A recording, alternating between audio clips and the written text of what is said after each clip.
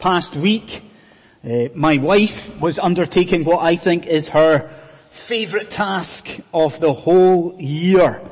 Her favourite task is that moment where my wife gets to open up all of the Christmas cards and she gets to display them around the living room. That is, I think, my wife's favourite time of the year. She absolutely loves doing this with great care.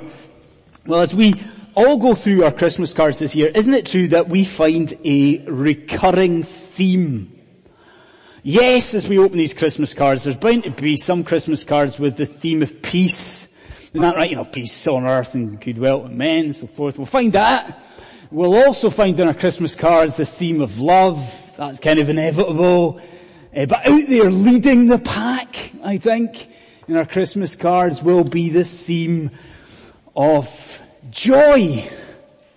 Joy gets everywhere at Christmas, doesn't it? Joy is in our Christmas cards. Joy is in some of the tunes and songs that we sing. It gets everywhere. Now, when you begin to analyse that for a moment, it's a little bit strange, isn't it? Joy at Christmas. Because let's face it, Christmas in London can be a little bit cold and a little bit wet. And Christmas can be a little bit expensive for us all. Christmas can be, even for some, a particularly lonely time of year. So how is it that we can talk about joy and joy at Christmas? How does that work? Well, this morning, what we're going to do is for a short time together, we're going to consider what is the very first announcement to mankind of the birth of the Lord Jesus Christ. And as we study this, what we're going to see is just why there is, but also why there can be for you joy, real joy this festive season. So joy at Christmas this morning.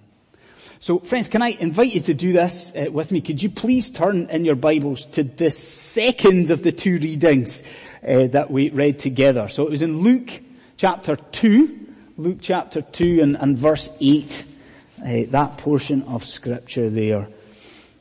Now what we're going to do, if it's your first time with us, first time perhaps even in a church, what we're going to do just now is just try and highlight a few things that those short verses teach us. Okay, so the first thing that we need to appreciate or consider is the nature of this message of joy. The nature of the message of joy. Okay, let me throw it out there. I know it's just a guess, but I'm guessing that most of us are probably familiar with the story that we're dealing with today. Probably most of us have heard it at some stage before, the birth of Jesus. Most of us know that at the beginning of Luke's Gospel, there's actually two births. There's the birth of John the Baptist that's then followed by, the birth of Jesus. Now, at the birth of John the Baptist, you had a message that was announced. And then we see that phenomena repeated again here. So there's one birth, a message. Another birth, another message. Now let me just read the message to you that accompanies Jesus' birth. So it's this. A voice calls out into the night sky. Here's your message that we're going to consider. I bring you good news of great joy that will be for all the people. So you see what it is? It's a message, but it's a message of joy. So what's this? What is this joy? What's this message? Well, earlier this week, London School of Economics, LSE, they released a survey on happiness and joy. I reckon probably a lot of you saw this. It was all over the place. It was in it was on the BBC website and Sky News and all this sort of stuff. The survey of happiness and joy at LSE. Now, part of the survey was fairly negative and predictable maybe, because the survey said stuff like, money They analyze everything and they conclude that money doesn't actually make people happy. So you're like, well, tell us something we don't already know. Okay, money doesn't make us happy. So there's a negative side to it. There was also a kind of positive side to this survey as well. Because LSE tell us that actually two things, when you analyze it, two things do make people happy. One is good health. That makes people happy. And the other thing was new relationships. That also apparently makes people happy. Now, here's the thing. Every one of us in this room know that even those two things, they only bring us temporary happiness. Don't they? Like, what happens with good health? What always happens with good health? It fades. We get old. We get creaky. We get frail. Okay? And new relationships, what happens? One way or another. Eventually, what happens with a new relationship? It ends. You see, even these things that make people happy, from LSE, they only bring temporary happiness. Now listen to this assertion. The joy offered in Luke chapter 2 is entirely different to that. This joy that we're going to talk about just now is a lasting joy. It's a permanent joy. Now maybe you're saying, well, wow, that's a pretty bold claim. How can anyone claim that? Well, let's look at it. Consider first of all who it is that brings this message of joy. Look at verse 9 with me. Who brings the message of joy? Who is it? It's an angel of the Lord. An angel brings the message of joy. Now, as soon as I say that to you, if you're a Londoner, I know where you go in your mind. Alright? So it's an angel that brings this joy. Where do you go? Where are you? You go to Regent Street, don't you, on a sort of dark Christmas night, and you're looking up at those quite incredible, elaborate Christmas decorations of the angel, right? That's what you're thinking. Maybe? Well, think less of a sort of flying female form in this angel. Think more of a male angel on a hill, because this is most likely the angel Gabriel that appeared in chapter 1. But do you see the point? This is no ordinary message.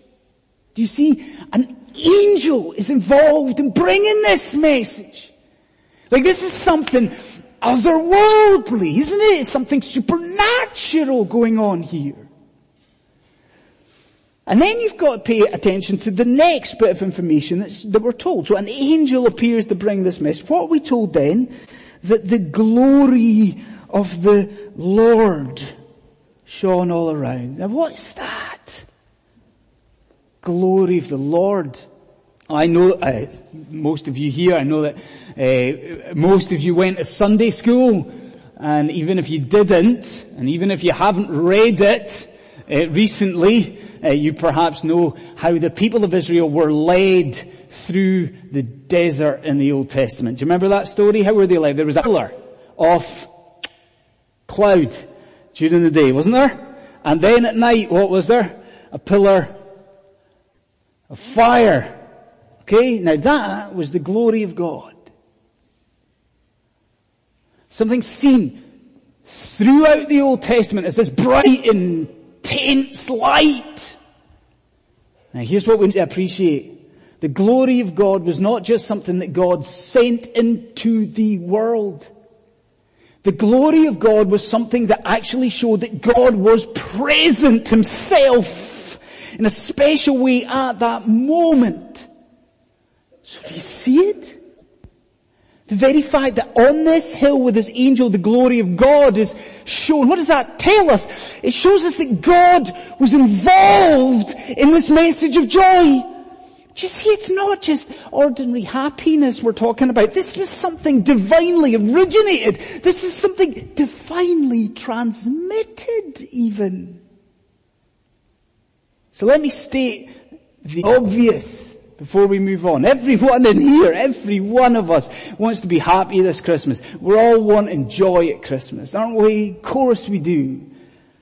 Well, we need to understand that joy, real joy, is not found at the bottom of a bottle at Christmas. I think we all know that. But real joy is not even found in time of work at Christmas. Maybe a lot of us pin our hopes on that. I'm going to get a break. That'll be wonderful. Joy, real joy, is not even found in spending time with family at Christmas. As special as that is, and as pleasurable, precious as that is. Real joy, and I'm talking about true, lasting joy, is actually only found in this good news that God is unpacking before you today. And I think that's why the angel phrases it the way that he does. Because did you notice this? He doesn't say, I bring you news of joy. He says, I bring you good news of great joy. Do you see it? That an eternal, lasting God is involved at this point means that it is an eternal, lasting joy that is offered at the birth of the Lord Jesus Christ. That's the nature of this message, joy. Okay, we have to notice something else in this portion of Scripture as well. Let's notice the substance of this message of joy. So you see it so far, we've been told of the availability of a joy that is endorsed by God. So maybe we're asking, alright, what's this joy? What's this good news? What does it involve around? What is this joy? I don't know, maybe you see in chapter 2 here, maybe you see how the portion of Scripture works. Do you? No sooner is the joy announced than it is explained. So the angel says, I bring you good news of great joy. He announces it, and then says, for, and he explains it, for a child has been born. Isn't that interesting? Don't you think that's interesting? That the joy is intrinsically tied to the birth of one solitary human being. This joy is tied, it's bound to one life. So you see surely the question that we've got to ask. What's the question we've got to ask? Who's the child? Okay, if joy is bound to this child, what's so special about this baby? Who's the kid? Who's the child? Well, maybe you remember just how crazy the world went a couple of years ago at the birth of Prince George. The world just went crazy. You had multitudes of journalists and cameramen stationed outside the hospital waiting for news about this new royal. Everywhere. And you could walk past a bookies. You walk past a bookmaker's, a betting shop in any street, and instead of odds on football results or odds on horse racing, what did they have? Do you remember it if you were in London at the time? It was odds on the name of this new royal. 5-1 it was going to be Henry or stuff like that, okay? And what did the palace do? The palace kept us waiting, because what they actually did was they announced the birth of a child. They said, a son's been born, but they kept us waiting to find out the name. Okay? Now what did we have? Okay, we didn't have the personal name of this child. What did we have? We knew the titles that this little boy would have, didn't we? We didn't know his personal name at that point, but we did know that he would be HRH, that he would be His Royal Highness. We didn't know his name, but we did know that he would be the Duke of Cambridge, I think it is. Now, isn't that what we're dealing with? Isn't that a very similar circumstance to what we've got in Luke chapter 2? Now think with me. What is announced at this point is the birth of a child. And you and I, at this point here, don't have his name. You see, it's not till later we know his personal name. We don't have his name. What are we given in Luke chapter 2? We don't have his personal name. But we do have this child's titles. And there's 3 of them. Do you see what they are in verse 11? This child born to Mary is declared a Saviour. It's his first title. He's Saviour, a title often designated to God in the Old Testament. So he's a Saviour. What else is he? He's not HRH. He's not the Duke of Cambridge. What's the next one? He's also Christ. Meaning, the Anointed One, the Messiah, this great deliverer that the Jews had been expecting. So he is a Saviour. He is Christ. And then do you see the third and most wonderful title here? This child is also called Lord. A designation not always but so often associated with Yahweh, with the God of heaven and earth. And so friends, this morning I've got a question for you. Do you see why it is that the birth of this child is such good news? Do you see it? Friends, on this life, all the strands of biblical prophecy would converge. And through this little baby's life, scores of men and scores of women would be reconciled to God. And in this life, this little baby's life, all the forces of evil and darkness would be forever destroyed. Do you see it? The captives would be liberated spiritually. The sinners would be freed. And how? Because listen, his titles. He's Saviour. He's Christ. He's Lord. Do you see it? And why is this a message of joy? Because he would go on to be named. He would receive a personal name. And he would be called Jesus. Why? For he would save his people from their sin. That's why this is a message of good news. So we see the nature and then we see the substance. A third thing that I want us to notice in this portion of Scripture are the recipients of this message of joy. Because again, maybe we're asking, okay, there's joy here, there's good news, but for whom is this? It's centered on this life, this baby Jesus. For whom is this good news? Is it for Christians? Is this a message of good news for Jews? For Muslims? For whom? Maybe you think that question's answered by what the angel says here. The angel says, I bring you good news, great joy for all the people. For all people. I want us to be a little bit more specific than that. You maybe noticed that in verse 11, the angel says, today is born in the town of David a Saviour. But in fact, he doesn't quite say that, does he? He says, today in the town of David is born a Saviour to you. So my question is, who's he speaking to? This is great news of a Saviour, and it's a Saviour to you. Who at this point is the angel speaking to? You know the answer as well as I do. We've just sung it in a hymn. He's speaking to shepherds.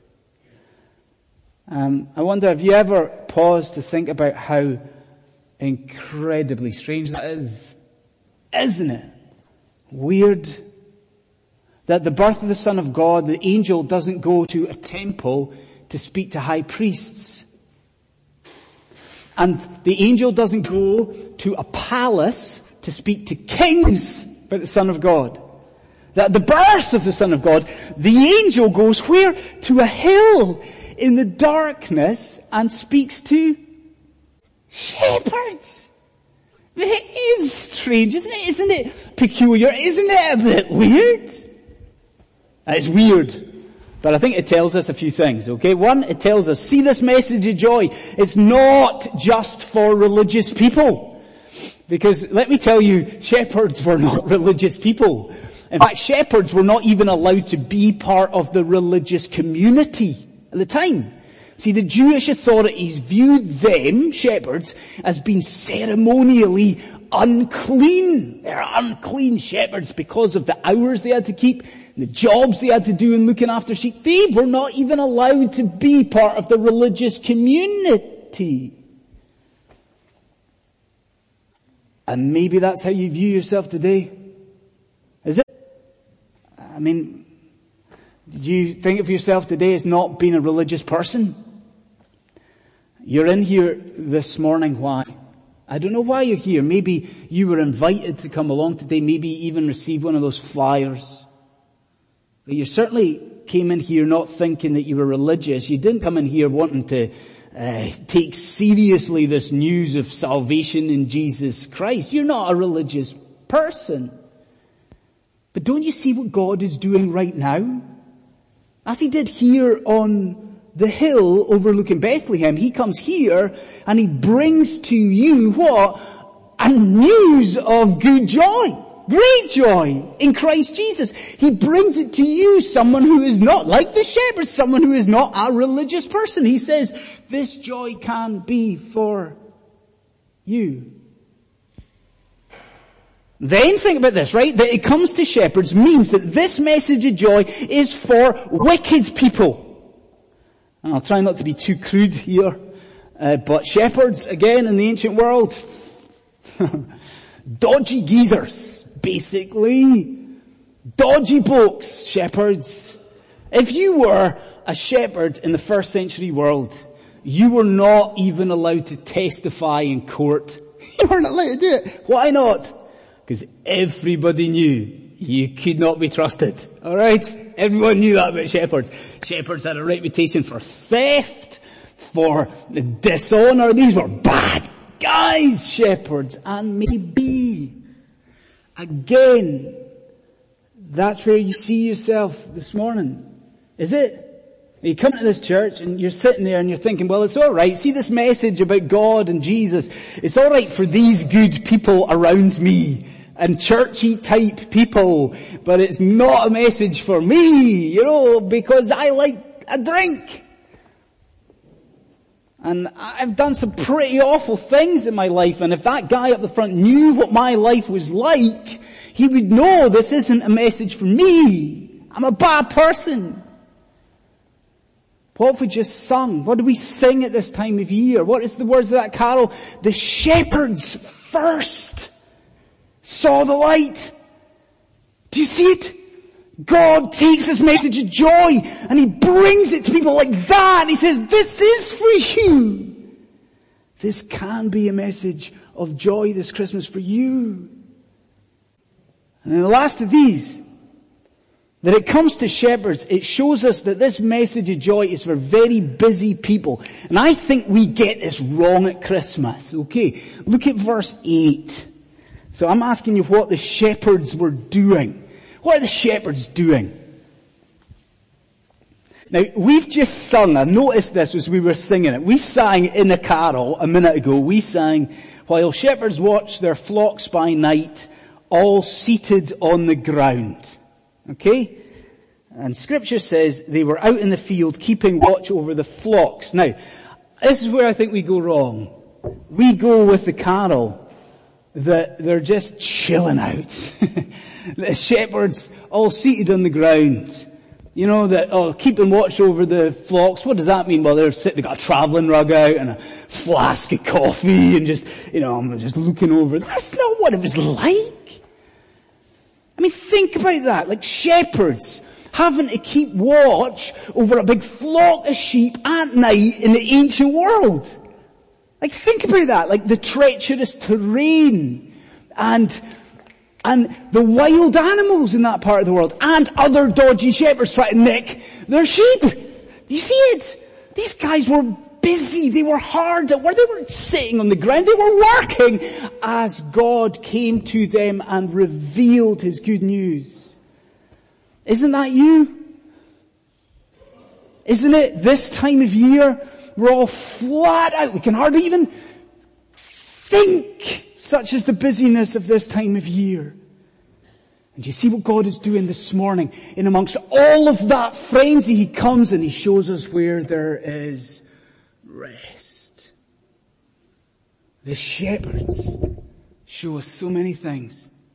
I think number one, they show us that this message of joy is a message of joy that can be for you. I'll end with the last thing here, the response to this message of joy. Because we've got to, you can't deal with this portion of scripture and not notice the second statement that the angel makes here. You see it in verse 12. The angel speaks now of a sign. Now, it's a confirmation that what the angel is saying is true. Do you see it? It's like a sign, a confirmation that this is not just a messianic proclamation. I want to show you that it's true.